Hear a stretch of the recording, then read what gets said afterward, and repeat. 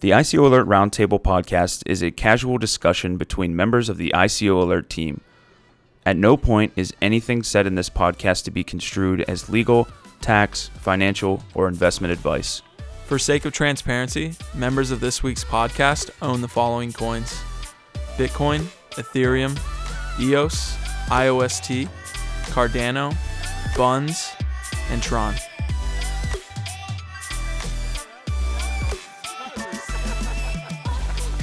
Because they were listening to the podcast for 15 minutes and we didn't even talk English. Oh, man. As you can tell, we're up here having a really good time in Toronto. Oh, yeah, it's fun, man. Yeah. Canada. Oh, Canada. I stand on God for thee. See, yeah, we're getting it. We're becoming accustomed to Canadian culture. Yeah, some faster than others. You know what's surprising? Oh, so maybe we should introduce our guests. No. Okay, people already know him. It's Pete Gay. Yo, it's Pete. And it's Dimitry. Hey. And Dimitri's going to get closer to the mic when he talks, so it's not so obnoxious for our listeners. Yeah, absolutely. There we go. How's that better? And I'm going to mute my cell phone as well. right. We're here at the Futurist blockchain conference, and I tell you what, I'm surprised at how Canada has like their own ecosystem of blockchain and crypto stuff going on up here. And it's things that you don't necessarily always hear about, but when you come here and you see them in action, they've got some really solid projects going on. Yeah, we got like Crypto Berry, an exchange, Crypto Canucks, Crypto Canucks. Oh, yeah. Buns. You said it like a Canadian. You said Crypto Canucks. No, I didn't. Hey? But hey, okay, whatever. Buns, which we were fooling around Oh, with man, today. that was awesome. We'll get to that. Yeah, we'll definitely get to that. And I mean, like, there's probably some others. What's Decentral is right here in Toronto, but that's a much bigger company. Yeah, Also, Hubi Canada, that's new. That's opening up in Canada. So Yeah, I think they've been around since April. We got a chance to talk to them, so that was good. Yeah, we're going to have a Definitely. lot of solid content coming out of this as well. Oh, absolutely. I can't wait till you post that video of the Block Talk. I'm sure at this point it might be already out. So, guys, go check the Block Talk from Tuesday night. We got a chance to interview a lot of cool people. Yeah. Ask them about their portfolio and how it's completely wrecked. Yeah, basically, as soon as we showed up to Toronto, we just got out of the car, cameras ablazing. We had the microphone with a little flag on it, and we did a block talk, which, if you're not familiar with that and you're a listener of the podcast, it's kind of a fun little quick skit thing where we just talk to people about stupid stuff and post all the funny happenings. And then there's some serious stuff in there, too. And everyone in Canada is so nice and accessible, too. Don't you guys feel like that? Yeah, except the guy that took 45 minutes to bring us utensils tonight. Yeah, I like that guy. Yeah. That was difficult. Yeah. No, but I do like Canada. I think it's our first time here. So it's 3 of our first times here. And Oh, Pete, you've been here as well? Okay. Maybe it's just me and Dima then. Yeah, first-timers. But you said you went to Montreal, right? Yeah, I've been to Montreal. I was only in Montreal for like a quick, like an overnight layover. But I've been to Toronto a couple times because I used to work for a company, as I've said 3 times before we had to cut recording and restart. But I used to work for a company that was partnered with both Tim Hortons and CIBC. And Tim Hortons, it's a brand that you never hear about if you're too far south because they don't go past maybe Virginia. They might not go past Virginia. I have no idea. I'm from Virginia, and I have no idea. Had you ever heard of Tim Hortons until today? I'd heard about them because I have family in Michigan. Okay. But I have no idea. Yeah, Tim Hortons is to Canada what Starbucks is to the U.S. So Okay. Yeah.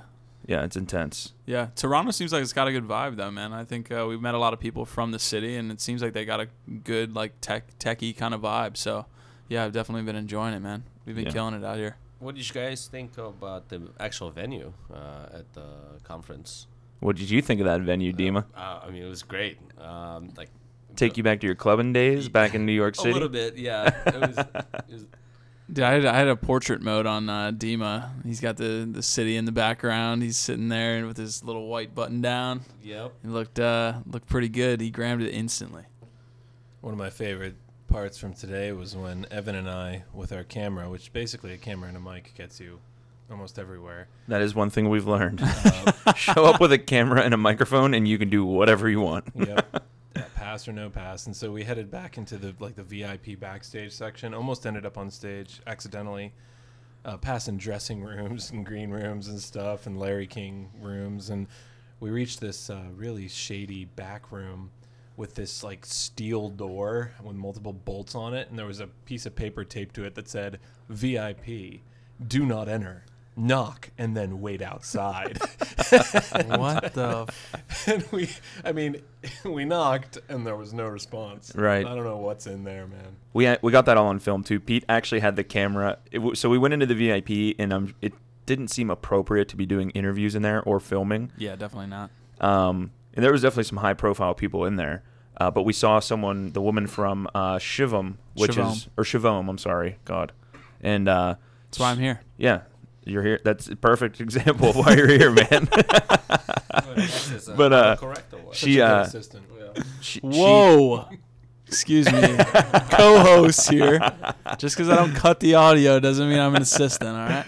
Yeah, so when we went back there, we met up with the lady from Shivam, and she took us basically through the VIP tunnelway behind the VIP room, and Pete, sneaky Pete, had the camera recording the whole time. So and then we got to do an interview with her. We talked about some post ICO hurdles and kind of what their project's doing. So we'll try and sneak that like little fun VIP canal trip into that. But for our content, what we're trying to do is get away from these long form interviews, because people can go on and on and on about their blockchain project, and if it's not something you're necessarily interested in, then man, it's brutal to listen to. So I always tell people when we interview them, like, let's just do 3 quick hitting questions, get them out of the way, let's keep it interesting, keep it light, keep it funny.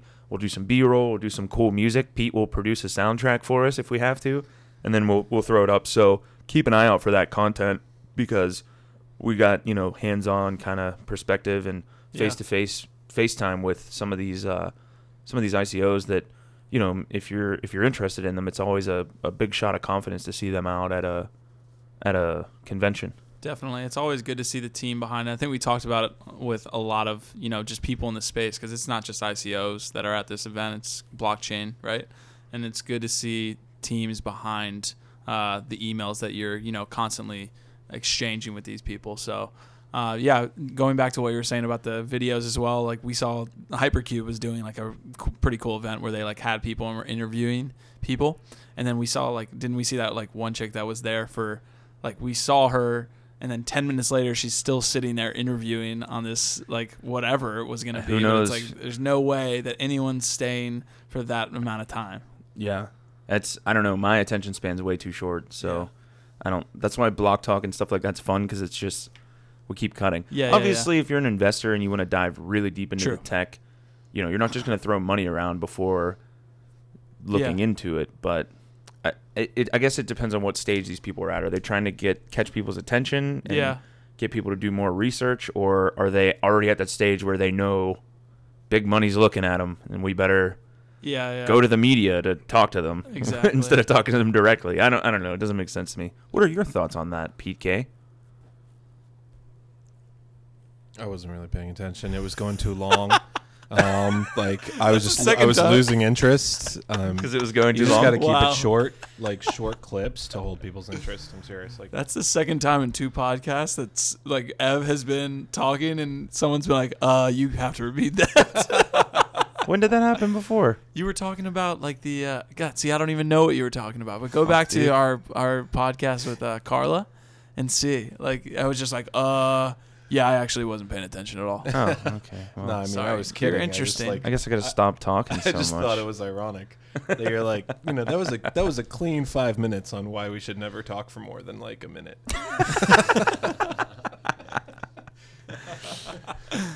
All right, guys, we're going to take a quick break here for a short message from a couple of our sponsors. Let's face it, we now live in a sharing economy. The sharing of private homes, cars, other assets are booming, disrupting the traditional old-fashioned business-to-consumer rental process. For example, freelancers have left stuffy offices and now earn billions of dollars.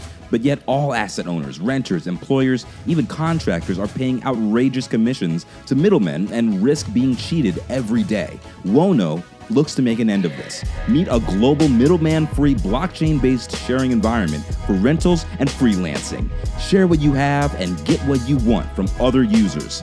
Earn and spend in Wono tokens, avoiding huge commissions, currency exchanges, and hassle. Get rid of the middleman. Earn for yourself, not for the platform. The token presale starts on the 6th of August with a 30% bonus for early birds. Check out more details only at ICOalert.com.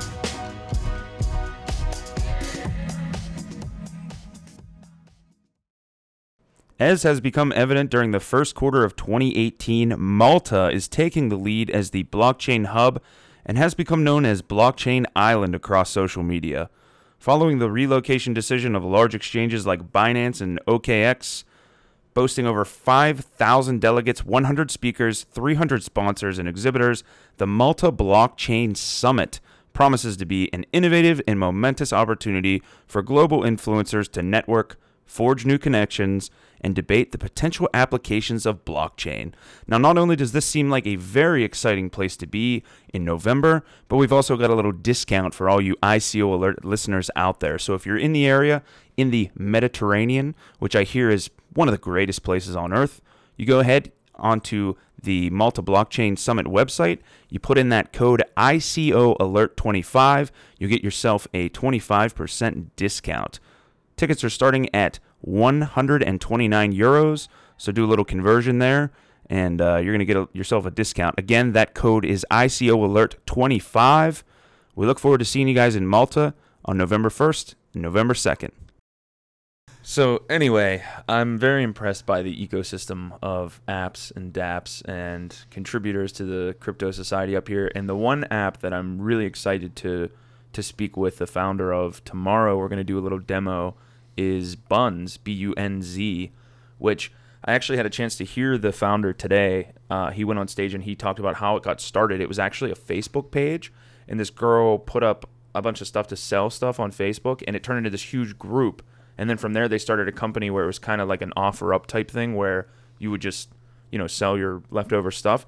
Now it's morphed and grown into this thing where they have 250 separate merchants, be it brick and mortar or online retailers, and you actually pay with the Bunz app. You guys all downloaded the app. What did you think of like the UI and the UX for that kind of stuff? Pete's the whale in the room, but the Bunz whale at least, so he can explain it. Yeah, the CEO of Bunz was kind enough to airdrop me some BTZ or bits that they call it. And you know what? We're going to run a little giveaway here. Whoever posts the funniest comment with a Bunz QR code, I will go ahead and send you 2,000 bits. Oh, man. App, which is enough to buy some of the things in this market. I mean, I'm looking through here. There's a power juicer. It's 5,000. That's going to be a little bit out of your reach, so you won't be able to get the power juicer. But, there's various products here. Yeah, definitely. Well, I think it only works in Canada, though. Right. Their biggest market's in Canada. Yeah. It only works in Canada, or? Well, it would work anywhere, but the only merchants available are in the Canadian area. So if you guys actually sign up, so I know that you'll give them 2,000 BTZ, but if you sign up and use the code untraceable, you'll get 5K. So, especially if you didn't go to the conference. Yeah, I mean, I'm sure they want as many users as they want. You can totally cut that out if. What we can do is bleep it out so that the code doesn't exist. They'll right? never know the code. Yeah, exactly. Well, how about this? Give them your username. Well, you can use we can't. It's like a URL. It's like you can give them your username. Go ahead and put Bitgenstein in there, and you'll get 500 free bits in addition to dropping that funny comment and getting your 2,000. Oh wow! Wow. I'll let Pete handle it. I like that Pete's like pushing for. Okay, so how about this? Since Pete has his own podcast as well, we'll do cross-platform. So we'll do it on Bitgenstein's table too. It has to be a YouTube comment. And if it's the funniest, you want to do the funniest? Sure. Okay, so the funniest or the wittiest. Okay. Judged, this is not up to arbitration, as judged by the four people here. What's the context of the comment that they're making? Just related to the podcast. Just like really. Oh, okay. So just like a joke. Making fun of the name Bunz, making fun of Evan's Canadian accent. Yes. Make whatever. Okay, that makes sense. Yeah, I'm in. That's awesome. Well, the coolest thing about this Bunz app too is it looks like a real world use case. Uh-huh. There's a marketplace on it, and not just for buying things from people in the neighborhood, not just Craigslist type buys, but there's actual places, there's coffee shops, there's bars, there's restaurants that are accepting the BTZ tokens. And so even just signing up, you get a bunch, and it could be enough to buy, a free beer or something. And the way that they have it settled on the back end is the Buns project. They'll actually redeem those tokens for Canadian dollars. So it's no risk at all to the merchants to sign up and use this. However, they do say, why not hang on to some? Because I think they make a little bit of margin on Buns actually, or on bits. Gotcha. I don't Yeah. know. How does the price, like Dima, how does the price work when the coin isn't on an exchange? Like, how is that coin valued? Is it just on a case by case basis between each person? Like, what is a BTZ worth if it? Well, I mean, at the moment, since it's not on an exchange, there's no real price discovery when it comes to what is it priced in dollars. But it's going to be interesting to see how, when it does hit the exchange, how the supply and demand basically is going to help the price discovery of how much is it going to be per each BTZ, each bun. Yeah. We're gonna call it Buns. Yeah. But Buns has guaranteed these merchants that they'll buy the BTZ back, or the bits back, at a certain price. So they're kind of setting a price for now. Oh, okay. Right. And I you can asked them. probably guess what that price is based on the BTZ prices. I asked them, because it is, if you did your research, other than the marketplace, because that's like Craigslist, you can't get a real value reading off of that, because people are putting a $500 blender on there for 1,000 buns. $500 blender. Whatever it is, you're the one that was talking about the power mixer juicer thing. Yeah, the thing that's like $65. Yeah, I got it. Okay, well, whatever. Yeah, if you bought that blender for $500, man, you got ripped off. It's Canadian dollars. Yeah, all right. Yeah, get 500 Canadian dollars. But the real way, I think, to determine the price would be look at the items that the merchants are actually selling, because the merchants they're calculating their costs, and they're going to say, hey, we make this bar of soap or whatever it is, and we're charging 800 buns for this, and this would typically cost 800 bits. I want to get it right, because they're going to listen to this and think we're so ignorant. So 800 bits for this bar of soap, then you can kind of calculate the price based on that. So there's got to be a market there if they have 250 merchants, because you can't just have one merchant setting a price at a bar of soap is 50,000 bits, and then the other one has a cocktail at 15 bits or whatever it is. So there's got to be some price But discovery also there. at the same time, that's why a lot of merchants are reluctant to work with crypto, is because of how volatile it is. So going back to what you said in terms of when it hits the exchange and it's priced in dollars, so something that what they're doing, Pete, what you mentioned, right, they're redeeming it actually in a fixed amount per dollar, which is going to help merchants to keep that price steadily, because restaurants and merchants, they operate on a tight margin base, so they can't really handle the volatility that goes with the cryptocurrency to accept the cryptocurrency. Right. Gotcha. So it's actually an interesting idea to bring it to merchants and Yeah. have it. Yeah. I mean, hey, don't get me wrong. There's a ton of hurdles left for these guys to get over. Yeah. But as far as it's a mobile app that you download, you couldn't tell the difference if it was on blockchain or not. Pete sent me the 1,000. peer-to-peer. Yeah, you can do peer-to-peer trading. Pete sent me 1,000 bits. I got it instantly. There was no waiting for confirmation or anything like that. And it looks like just a mobile app that you would download off some other centralized type service provider. So. Yeah, and as far as I understand, they've got a decent number of users, at least compared to DApp users that we see, for other DApps. What did they quote to us? Like 250,000 users or something like that? There's no way that can be on, like we said, it was on the Ethereum sidechain or something like that. Like, there's no way. It's definitely not on the blockchain yet. Then there's no way. It could be that they're actually covering the exchange fees. I don't know. Yeah, I don't know. We'll ask them tomorrow, though. Yeah, we should definitely ask them tomorrow, and we'll follow up. Yeah, I would definitely recommend, if you're listening, to check out that mobile app, especially if you're in Canada and you like crypto. Maybe you've already heard about it, but yeah, it's a really cool project. The UI and the UX on the mobile app is the best I've seen for any crypto project. Definitely. It's got a lot of functionality, and it's a good idea. And then on top of that, we'll put out some content to show you how it works. So if you're not convinced by listening to our voices, you can see our beautiful faces. And they did not pay us to shill this hard. Yeah, we did. We just really like the We app. didn't get paid. It's just cool. It's really cool. Yeah, it was really cool, man. It just goes along with overall the conference theme in terms of like what kind of projects are participating in the conference.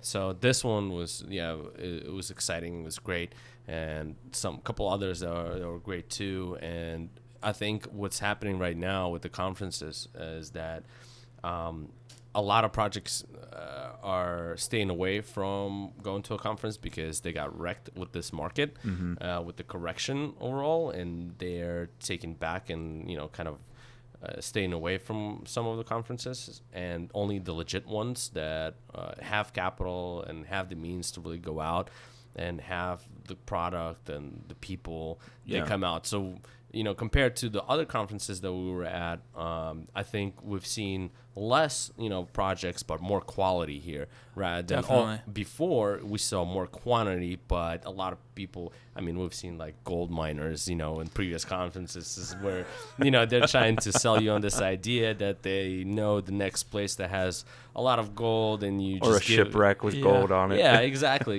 So then at this conference, that's what I really liked, is that the fact that there were actually legitimate companies there. Yeah. The quality was there. Yeah. I think that kind of mirrors what's going on with the listing sites, right? Like we were one of the first listing sites, and one of one or two or three, and then as you went into 2017, or at the end of 2017, went into 2018, then you started seeing listing sites that popped up everywhere because they saw a good business model. They saw a way to make money. And that's the same thing with those ICOs, right? In early 2018. And now you kind of see the shakeout where all of those ones that were just in it for the business model are not going to be around. Right. Yeah, and if you're sitting around and you're, ready to take the jump off the bridge because your portfolio is getting absolutely slaughtered, know that it was a huge shot of confidence for me to see this community here, especially in Toronto.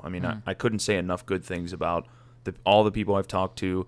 There was no panic, no mention. We're in a bear market. Everybody knows it, but yeah, it's like Dima said, everybody's focused on the tech. Everybody has products. Everybody has funding, whether it's traditional or however they did it, and they've got that long-term vision where short-term price action doesn't matter. Yeah, well, absolutely, and that's something we actually discussed on the other podcast when we had Zach Lee visiting ICO Alert, where we talked about that this market needed the purge, basically the correction, the way to kind of clean itself out of these low quality projects and those projects that don't take the proper roadway to risk manage and deliver and execute, because you can have a great idea, but the execution really what matters at the end. So a lot of the discussions that I had with the people at the conference is that actually talking about the risk management, and especially it relates in this market. And it's kind of easy to, when the things are going up, where people stay away from discussing, risk management and how to hedge all the money that they're raising. While when things are starting to go south, they actually realize the importance of those things. So when I talk to people around here at the conference, they completely got it, and they were like, yes, that's absolutely correct. And they're looking into that right now, or already have infrastructure in place to do proper risk management. So something like this, where you raise 10 million, let's say, during your ICO, by the end of the ICO, because of the market correction, you were at 2 million or 1 million because of the ether dropping, and that kind of goes back to, you kind of have a responsibility to the investors that invest that ETH and put out that ETH to be locked up in their tokens. By the end of the ICO, you're essentially wrecked, if you don't have the means of risk management on the ICO and side. that's what was missing in 2017 and early 2018 was projects with small teams, or even small teams can do well, but more teams that were inexperienced. They were raising $10 million, like you're saying, And then, like you said, they instead of taking like having a responsibility to their investors, they decided that they were going to hold everything that they got from that sale, or the majority, and then now they have no capital. Right, and it's not like they can hold now because they've got bills to pay. Oh yeah, they've got absolutely, overhead. exactly. And then that's what we were talking about. Maybe the reason that the price has been so subdued, because you have all that sell pressure from any time it bumps. People are just trying to get what they can out of ETH and out of Bitcoin and things like that.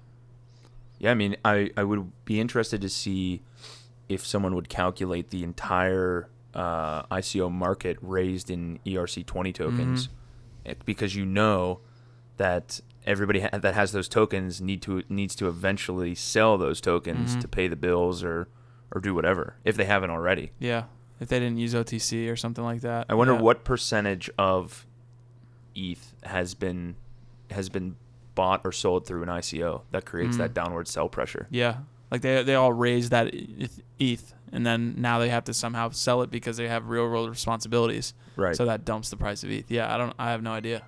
Yeah. Yeah, it's interesting. So, aside from Buns, did you guys have any other projects that really stood out to you that, you wanted to talk about?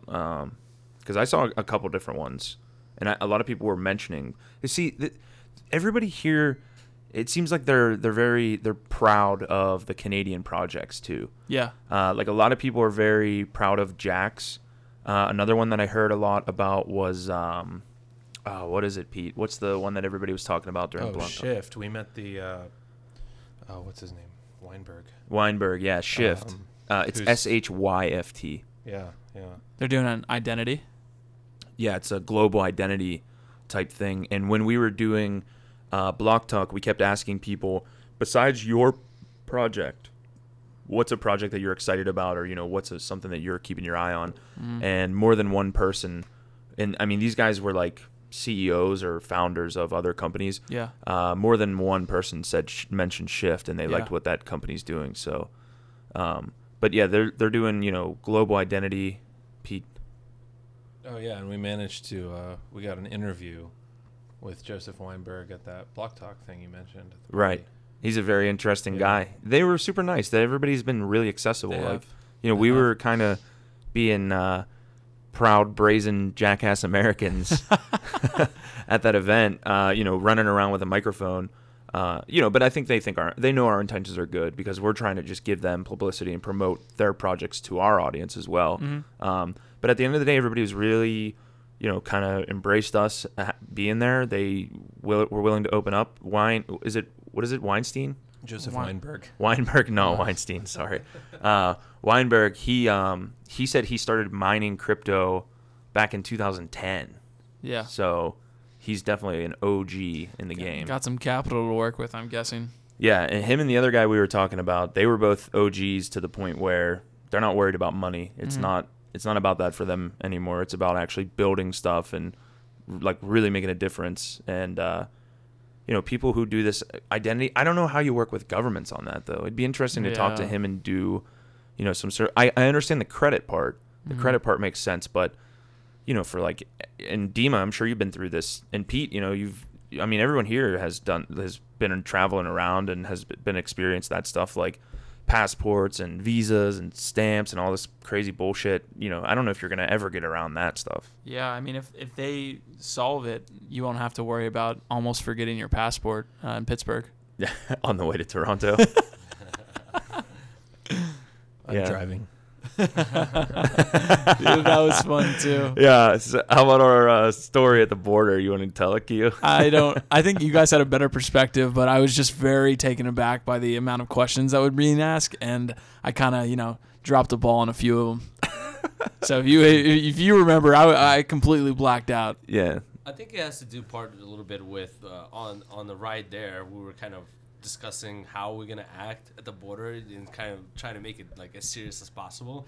Where it eventually, by the time we got there, and we were just kind of kidding around a lot, and by the time we got there, Q was, was like, took this whole thing very seriously, and essentially had his moment there. We are bringing a Russian comrade to center of Toronto. What was the one Pete said? He was like, if they ask us what we're doing, we'll be like, oh, we're just looking for a really high traffic area that nobody really watches from the government. There's less oversight. We're looking for a place that nobody keeps an eye on, if you know what we're talking about. So the border guard collects our passports and asks a number of questions. And one of the questions, apparently, I forget the exact wording, was, whose car is this? And Q answers, I'm driving. To which she gave me like a sidelong glance, like, okay. She's like, I know you're driving. Yeah, so but we almost whose car are you driving? So we almost didn't get into Toronto because I fucked up that answer. Yeah, that was a fun part of the trip, though. Definitely. Yeah, it's cool. It's been awesome, man. One of the projects, actually, it's not a project. It's an exchange. It's called Coin. It's with a Q, though. Qoine. I was talking to the guy, and they're based in Singapore and Japan. And I was interested to talk with him because we've built out these connections, right, in China and Korea and things like that, but not Japan yet. But he was telling me that Japan is like really done a good job, like with regulation, but the regulation includes their citizens can't purchase more than 12 coins. They like coins that they like said they can only purchase these 12. Wait, the government says they can only... Oh, you mean 12 different kinds? Yeah. Not 12 in total. No, 12 in total. You mean 12 specific cryptocurrencies. Specific cryptocurrencies. Okay. Yeah. They're not like, hey, you can only have 12 Tron. No, sorry. Maybe I did not... okay, I've had a little to drink. But so. there is a list, you mean? Yeah, they've definitely like said that these are the 12 that you can legally buy and sell. That was so surprising to me. So there's all this money that's like in 12 coins, I feel like, in Japan. And it's just, it took me... I'm sure maybe people do it. Did he mention which ones they were? No, we need to look that up for sure. We need to look that up. That's interesting. What was great about that exchange is that he basically said that what they're doing, they're offering IEO services. Oh, yeah, initial exchange offering? Yeah, exactly. So where they essentially take on these companies that want to do an ICO, and they walk them through the process, consult them, take them through the whole build-out process, and essentially when investors purchase these tokens, they essentially end up on the exchange right away, but you can't exchange them until the ICO actually ends. So this way, the exchange wins because they bring on new users that want to invest in this project, and the ICO wins because they already have a project on the exchange. So there's no issue with post ICO where which exchange you're going to be on. You're already on one. And essentially, once the ICO ends, they open up trading where the users that hold these tokens essentially can exchange them, right away. My question to him was essentially that, it's great that you guys are doing this, and I've heard this before from a couple of exchanges. But how do you prevent, a token from essentially dumping once the trading opens? He did tell me a couple answers where essentially they pick specific projects that they will work with, which includes the quality of a community. So they're very picky with the community that is being brought to them with the project, as well as actually market-making services. That will go along with once the token is released to trading, they'll have market-making services that will prevent a rapid movement in a token dump. Well, and I think another thing you need to look out for with these ICOs, that's kind of a red flag if you think they're going to dump when they reach the exchange, is if they're paying tokens for services during the ICO. Yeah, we see a lot of that. People come to us a lot and say, I want to buy promotion and I want to pay in tokens. Right. And we're like, no. Right. And I mean, if they're going to pay in tokens, first of all, they're going to give their tokens away at a discount. because nobody's going to take them at the ICO price if you're trying to pay for services. And now it's just creating all this downward selling pressure, because if you're paying me in tokens, as soon as you hit an exchange, I'm just going to liquidate. I don't care. Yeah. So we accept payment in Ether, which we're confident will never dump. Yeah, for the record, we don't actually accept tokens at ICO Alert, but we do accept payment in ETH, Bitcoin, or good old USD. The good old USD. Yeah. Old faithful, not. We should start accepting Canadian dollars, though, maybe, because the market's heating up here. I can feel it. You know, it's funny. I actually went to a website, Crypto Canucks. Yeah. And we were talking to those guys. What was it, last night? Was that just last night we were there? And I went to their website, and they had all the prices, and they had Bitcoin at like 8,400. And I hadn't checked the markets all day. I'm busy running around. I'm like, holy shit. Bitcoin went crazy today. And then it took me a minute to like realize that the price was quoted in Canadian dollars. So it wasn't a convention pump. No, it wasn't a convention. What did I call it? Not the pump. What did I call the convention today? Oh, the carnival? The carnival. Yeah. Yeah, we keep forgetting what it's called because we've been to so many of these. So it's like the World Blockchain Future Carnival Consensus Forum, Yeah. They've been great to us, man. The people that run organize the conference and, put everything on, they've been great. To all accounts, they've run a A+ conference, at least from my perspective. So I'm glad to go one more day tomorrow. Yeah, not to down talk the others, but we were at the conferences. We mentioned Consensus. We were all at Token Fest here. Team and I were at Consensus. We were at World Blockchain Forum, and this one I think is the best so far. In a number of aspects. What have they done better than the others? I mean, great spot, better venue, less. I don't know how to say this. Less shilly projects. Yeah. Less soliciting.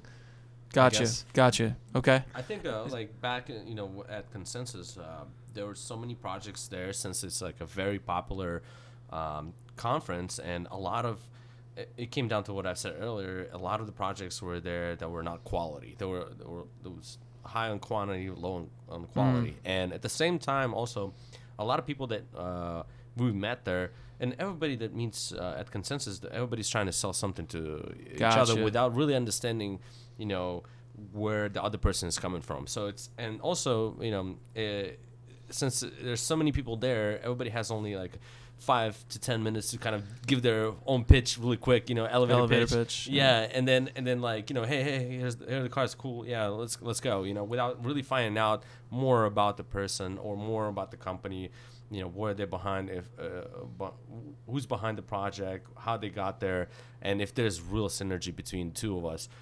But rather it's just like, hey, I'm just going to shotgun this. Hopefully something will stick. Yeah, I like that. And it's not to talk down on any conference. It's to more talk up the conference that we're at, right? The Futurist conference. So, yeah, they put on an A+.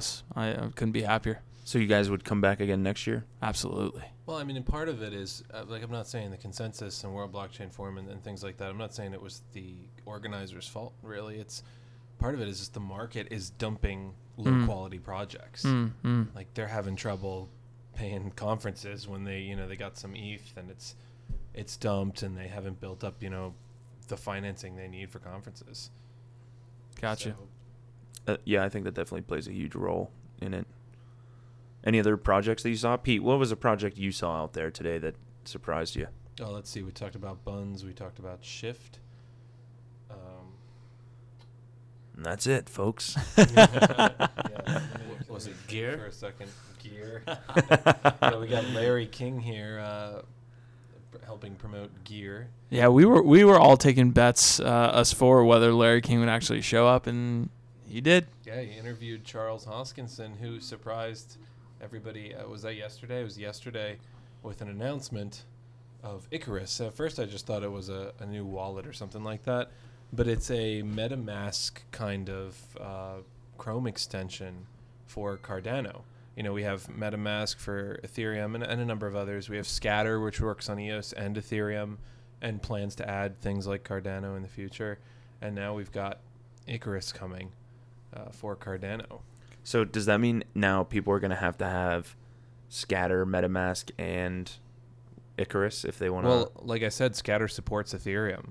Oh, okay. And I don't know how well it supports it at this moment, but they plan to be across blockchains. So I wouldn't be surprised if they got the news and they're like, oh, we should add Cardano to our Scatter. You know? Well, and so Icarus is the official one coming from the top of Cardano, which was Scatter. I mean, Scatter was kind of like an open source project, right?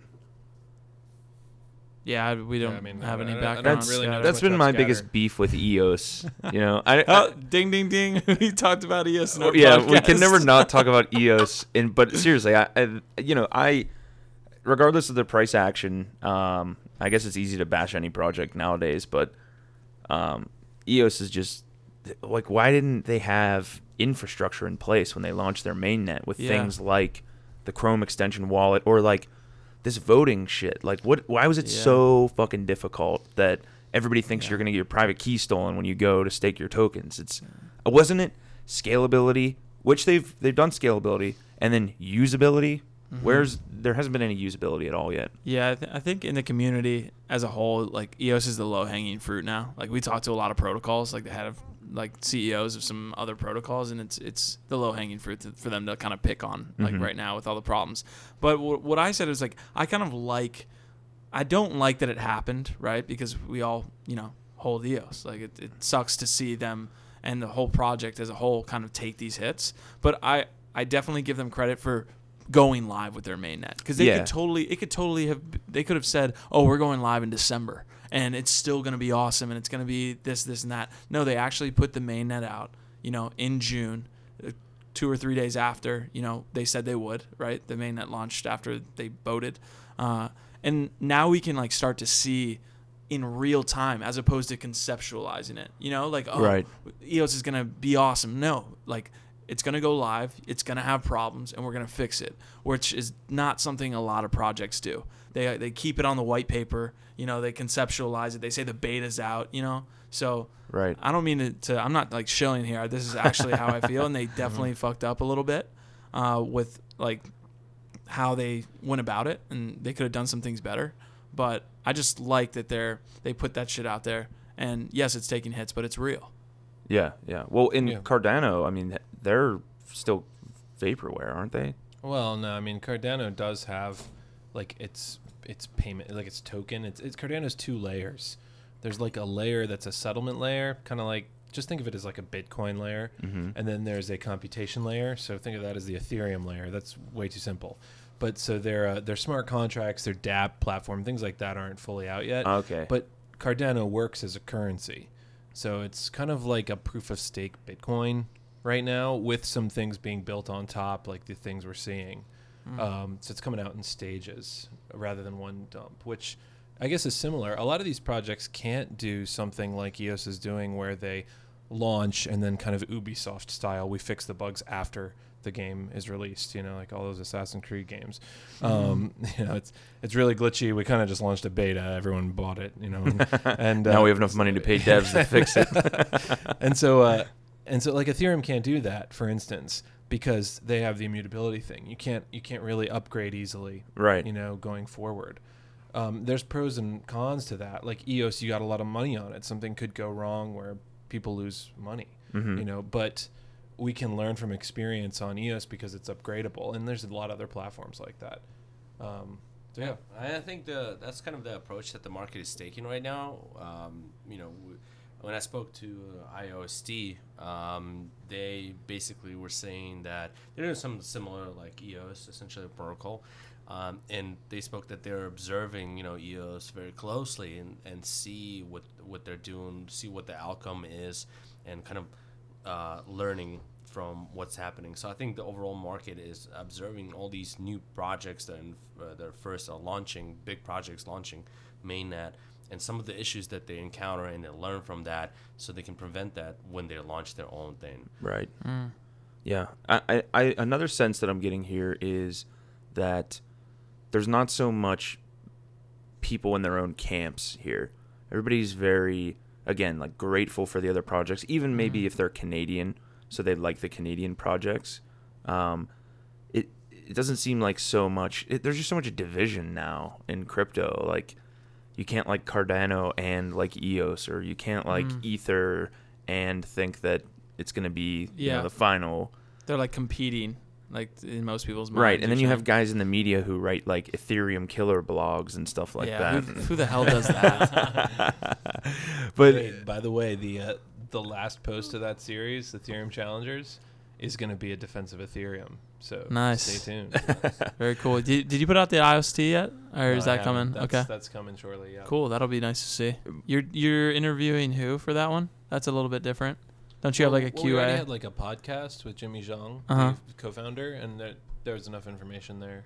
Oh, okay. Cool. Yeah, nice. You should get Vitalik on on the podcast or something to defend all the challenges that you present. That would be hilarious. You think we could get him?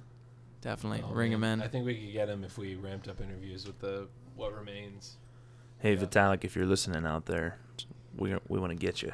Yeah, Vitalik not giving away ETH. If anyone gets Vitalik, anyone listening gets Vitalik here, I will airdrop them all of my bits.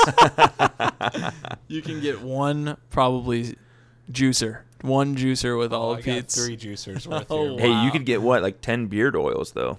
Oh. Yep. Something we need. Oh, I have another thing I want to talk about. It's not specific to Canadian projects, but I saw a guy today who was from the DTube team. Yeah.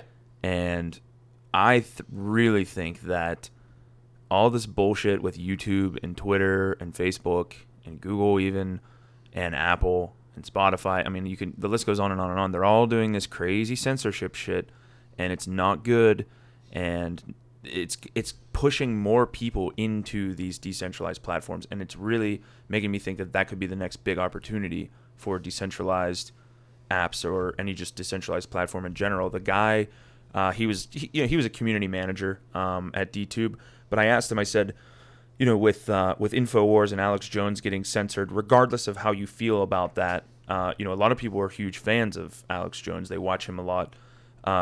Now that he's been stripped of all the main social media sites, did you guys see a big influx of users? And he said, yeah, we saw a huge spike of people coming over to DTube now. And he mentioned even a couple other sites after we were kind of off the record that were maybe even competitors of DTube. And he said, he monitors all these sites, and he said he's seen a huge influx of crowd pouring into these kind of platforms because of the censorship. And it's, I don't know if you guys necessarily understand the issue, but the problem is you have on YouTube, you have advertisers, and advertisers are putting their, their brand, Tide soap, and it could play before a potentially controversial video. So say I post a controversial video, and Tide is monetizing that video. Well, now you have this angry mob of people that are coming out and saying, well, why is Tide making money off Evan J. Schindler's video where he was making fun of Canadians? That's bullshit. So now Tide's under pressure. Tide stops giving advertising revenue to YouTube. YouTube's pressure to push them off. But if you can go the decentralized route where it's staking tokens to be on the platform, or however you want to work out the token economics with it, now you don't have that pressure from advertisers anymore. Now you're not going to get censored anymore. So I don't know. It's just interesting dynamic, and it's something that's, in my opinion, been a huge news. You don't hear about it in mainstream news, but it's something that's going to push a lot of people into these decentralized social media platforms. It's going to be interesting to see how that plays out, because, that can have kind of a negative effect as well.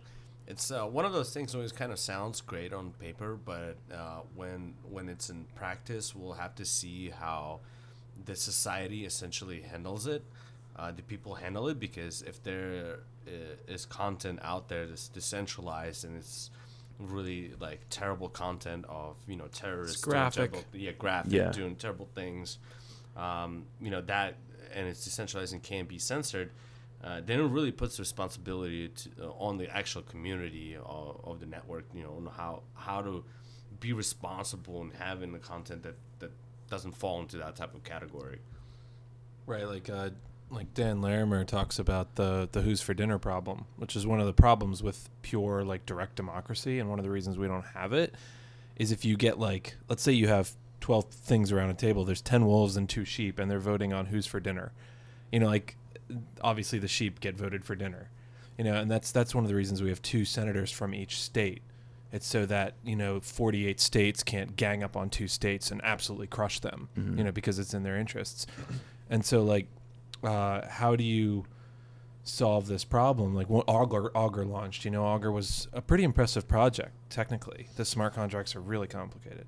Augur's a betting platform where you can make predictions. It's a prediction market. You could say, like, oh, well, there's a prediction that, I don't know, Trump is going to travel to China next month or whatever. And, people can bet as to whether that happens or All not. 40 users. Yeah, right. There's more than that, but like it launched, and then there were assassination markets that spawned really quickly, because you can say, I predict that someone's going to be alive, and or dead, and like eventually it becomes worth it to kill that person to collect That's your bet. pretty crazy. So like, how do we move forward in a way that's decentralized and fair and equitable, and like everybody gets a voice, but that isn't like subject to Total that kind chaos. of thing? Yeah. That sounds like an episode of like Black Mirrors. Yeah. Right. Yeah, I think it's something that going forward, I mean, you always have that anarchist in you a little bit, at least we do, but we're never going to get to a future where it's like fully decentralized. I don't think that just for the reasons Pete just mentioned. I think somewhere down the line we have to meet in the middle with what we're doing. That's just my opinion. I don't think people will go. I think a small majority of people feel that everything should be decentralized, or a certain amount of things should be decentralized, where most of the world just wants to not have to see graphic videos on their, Right. on their, when they're looking for YouTube shit. At the end of the day, for me, I would much rather have to be responsible with whatever content I'm producing or whatever content I'm consuming than have someone else be responsible for that. Yeah. I would rather be in control of what I'm allowed to see than have someone tell me that I can't see a specific thing. Yeah. It's the same thing I see when we're talking about, currency and being able to be your own bank. Like, not a lot of people want to have control of their finances. Right. Like, fully. Even though we here would be like, yeah, I definitely want that. There's a lot of people that want someone else to handle that for them. Yep. So, yeah. There's another interesting issue that was in the news lately. This is not really crypto related, but I guess it is kind of in a way. It's the guy who published the PDF for the 3D printed gun. And that was a huge controversy because it was like a free speech type thing. Is he allowed to publish this? Because what he's essentially doing is giving away, unregistered firearms. Exactly. And so it's interesting to see people's perspective on that and where they fall and how far does that freedom of speech extend. So I don't know. There's a lot of interesting things going on, and I don't know. It'll be interesting to see what happens with all this stuff. I just want DTube to blow up. Yeah, I'm going to start man. putting my content on there. Do it. I'm going to blow up with it. The coolest thing about it is you can go on and make money directly from views. Mm-hmm. You're not worried about advertisers coming on. Yeah. Even just from a functional standpoint. Yep. It's cool. And there's always traditional ways to make money from advertisers on top of that. You can, wear a T-shirt or shill something or, Gotcha. so. Give away free bits. Give away free bits. That's not sponsored. They don't know we're doing that. Yeah, they have no idea. Demon just gave us the T. What's the T mean? Is that time I out? thought we were doing no, never mind. Never mind. We can wrap it up here, actually. We're at 50 minutes. Oh, okay. Yeah. I think if you guys had anything else. I'm ready to fall asleep. I'm Yeah. I'm excited for tomorrow. Yeah. We have another day essentially, and then it's going to be, the after party with the cabanas, right? Yep. Well, I'm mostly excited for the conference. Not the obviously, cabana. Not the cabanas. Don't worry, but dude. Mike's not listening this far into the episode. Not many people do, except for that one person. Who's we got to give a shout out to all our... all the YouTube You owe me, comments. dude. Oh, you owe me. I can't believe we waited this long to bring that up. Yes, I owe... Mr. Moneybags over there who loves betting owes me, what is it, 5 EOS? 5 EOS now. That's only like $20. He said we wouldn't get 5 comments on our YouTube channel. Thanks to our users who never come into the comments in mass except for the one time. I think we had like 6 comments or 7 comments. I see where your loyalties lie. Are you sure it wasn't just Evan creating like fake accounts and commenting? Yeah, you didn't have a contingency plan for that, man. Dang. Wow. Who's the one guy that always comments that we always give him a shout out? He's like a funny name. I know. Well, it was Omar Bob. Omar Bob. Omar Bob is fast becoming our most popular user. Omar subscriber. Bob, if you're out there, shoot us another comment over here on YouTube, and we'll keep showing you love. Everybody do it, man. Yeah, everybody out there. You guys are awesome. Before we head off, I know Evan said he was tired. I want you to tell them the story of how you got into the blockchain futurist conference. Oh, great. Here we go.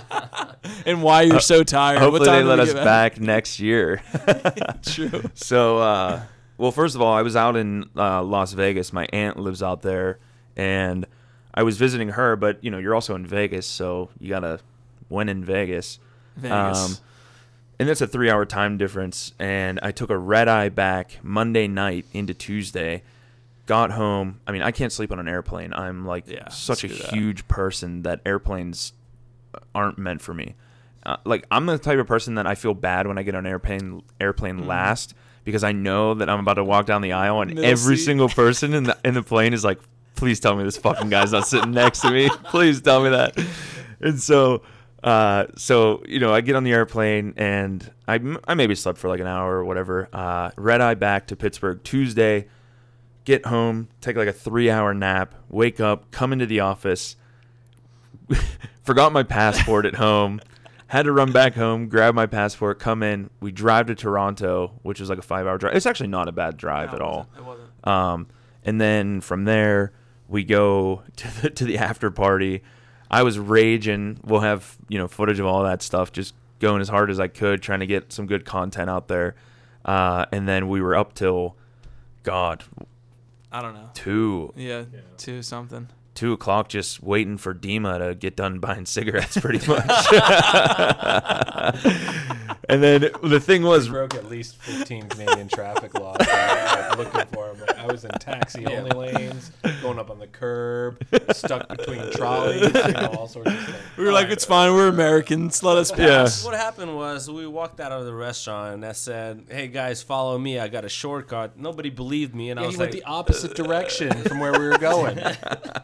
Yeah. It's like Bitcoin's taking a shortcut to the moon right now. Yeah, so we got back. But before we left the after party, I talked to the guy who was one of the organizers. And I was like, hey, man, somehow our wires got crossed and we only had 3 media passes.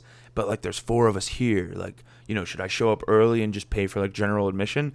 And he was like, no, man, just come around 8 o'clock and you'll be fine. Like, I'll make sure you get a media pass. And I'm like, yeah. But then at the same time, I'm like, God damn, 8 o'clock.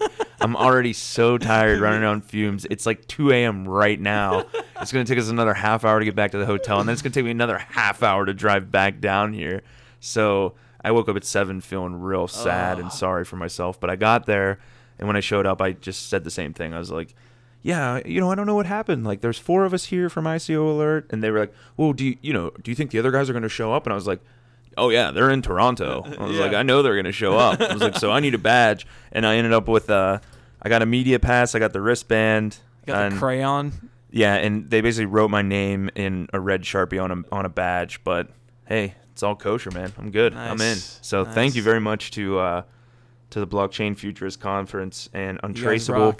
Yeah, I've had a great time. This has been really cool. So can't wait to push out some content to you folks. And like we said, comment on our YouTube thing, and Pete will send you a bunch of Canadian crypto magic money. Oh, buns. Yeah, keep commenting as well, giving us topics to discuss on this roundtable. We like hearing from you guys. So cool. Cheers. Cheers.